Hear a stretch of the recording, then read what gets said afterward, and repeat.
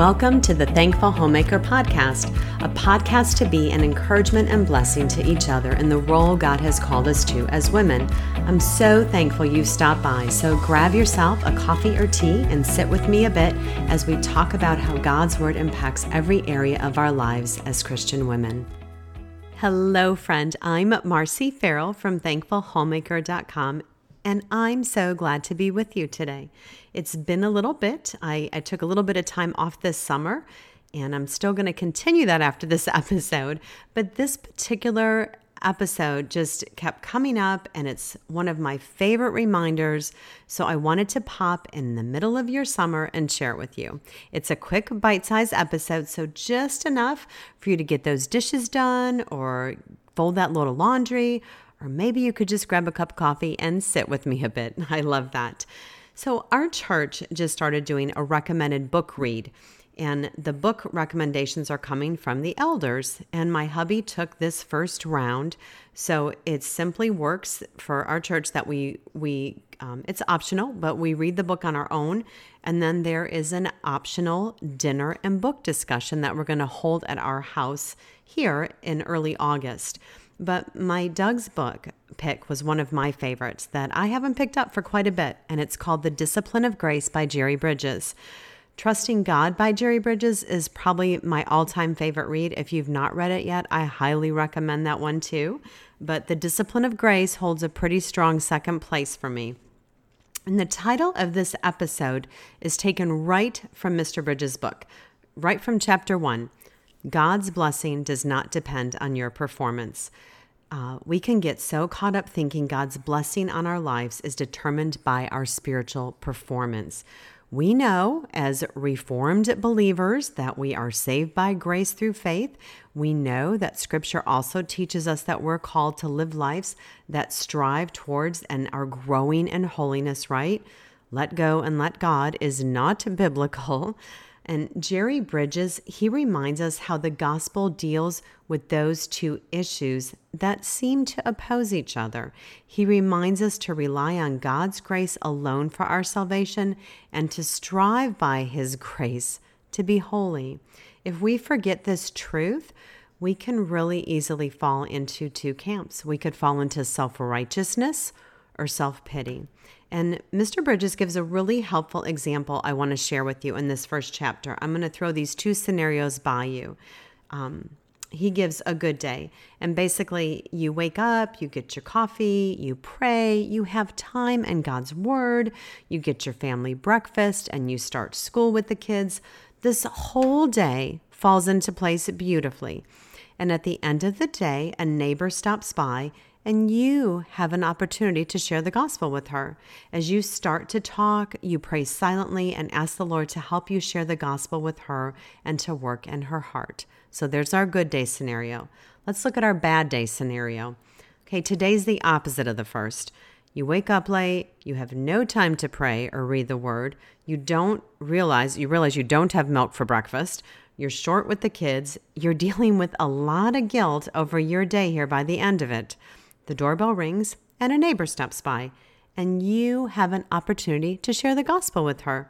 Would you enter into it the same way as you did the prior day? What would your level of confidence be on a good day versus a bad day? Do you believe that God can bless you in the midst of what you would consider a bad spiritual day? A reminder again here, God's blessing does not depend on our performance. So how do we deal with the bad day? We need to go back to the cross and fix our eyes on Jesus. We need to confess areas of sin to the Lord, but we need to be reminded of Romans 8:1. There is no condemnation for those who are in Christ Jesus. Actually, as I'm stating that, my husband did an excellent sermon on Romans 8:1. I'm going to link that in the show notes for you to listen to. So at that moment, friend, you're reminded that it's only because of Jesus suffering the punishment you deserve that you are enabled to share the gospel with this neighbor. Jerry Bridges reminds us that God's grace through Christ is greater than our sin, even on our worst days. Charles Spurgeon used to pray one sentence before he entered the pulpit. It's from Luke 8:13. God, be merciful to me, a sinner. Well, that about covers it there, right? So, friend, if we look at our good day, we can begin to think that God only works through those who are, quote, good or who have done things that seem pleasing to the Lord. So, how good is good enough? We can't reach the standard of perfection that Jesus did.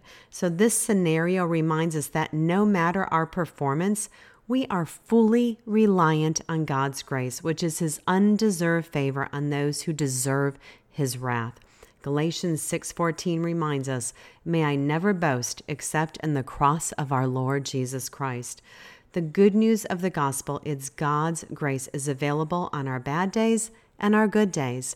We sin every day in thought, word, deed, and our motives.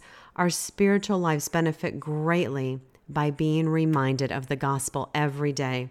Jerry Bridges states, "We are saved by grace and we are to live by grace every day of our Christian lives."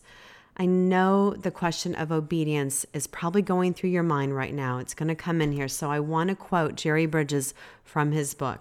So he states, "Does the fact that God has forgiven us all our sins mean that He no longer cares whether we obey or disobey? Not at all. The scripture speaks of our grieving the Holy Spirit through our sins. That's Ephesians 4:30. And Paul prayed that we may please God in every way. That's Colossians 1:10. We grieve God and we please God. Clearly, He cares about our conduct and will discipline us when we refuse to repent of conscious sins. But God is no longer our judge. Through Christ, He is now our Heavenly Father who disciplines us out of love and only for our good. If God's favor to us were based on our performance, we're in trouble because he's continuing here, because even our best days are flawed with sin. We don't always have pure motives, and really in some way, we are always looking out for ourselves. End quote there. My favorite quote to end here of his is, "Your worst days are never so bad that you are beyond the reach of God's grace, and your best days are never so good that you are beyond the need of God's grace." He continues, "Every day of our Christian experience should be a day of relating to God on the basis of His grace alone. We are not only saved by grace, but we also live by grace every day." End quote. So my friend, whether we are having what we might deem or determine a bad day or a good day, we need that reminder that we are in desperate need of God's grace on all our days. Only God's great love for us through Christ, through the Spirit at work in us, will equip us to live lives of holiness. We must never lose sight of the gospel, my friend. And this is why we need to preach the gospel to ourselves every day. Jesus truly is enough always. I'm so grateful for your time today. It's kind of good to be back here with you for a moment too. But friend, if you've not listened yet to my episode 69, it's titled Preaching the Gospel to Yourself. This would be a good one to move on to after this one. If you've already listened to it, I promise it's one that's good to give a re-listen to. I'll link to that in the show notes here. And before you leave me, I have a most excellent free resource to share with you. Again, free. That's a key thing. It starts next week, and you can watch it from your own home. So if you haven't heard yet about the Open Hearts in a Closed World Conference that starts next week, you're going to want to check it out. So ladies, this is a most excellent conference. The topic is Reverence in Radical Times. Speakers are Martha Peace, Susan Heck, Aaron Coates, Kimberly Cummings, and Shelby Cullen from Women's Hope Podcast, Michelle Leslie, Penny Amack, the conference founder Brooke Bartz, and me. So worship is led by City of Light. If you're not familiar with them, check them out. I will link to their site in the show notes too. The conference is going to be live streamed on Facebook, YouTube, and AGTV. It's just going to be a sweet time to worship and learn with your sisters in the faith from all over the world. I hope that you'll join me. I'll be watching every day from my home, so I'll be there in the chat online, whether it's on Facebook or YouTube, however that works. And I'm hoping to get some in-person friends to watch live with me here. I don't know how that's turning out. I did it a little bit last minute, but nevertheless, I sure hope to quote, right, see you there. That would be great. I will link all those details in the show notes for this episode, and that'll be at my home on the web at thankfulhomemaker.com. If you're listening to this after the conference is over, because it starts July 12th, it's July 12th through the 16th. And this is 2021 when I'm recording this. If you're listening to it after, the conference is up forever for you to watch. So openheartsindaclosedworld.com. Again, I'll put that link. So if you're listening to this a month after this podcast came out, you can still catch the conference and the session. So I am so grateful for you, my friend. And I pray you have a very blessed week.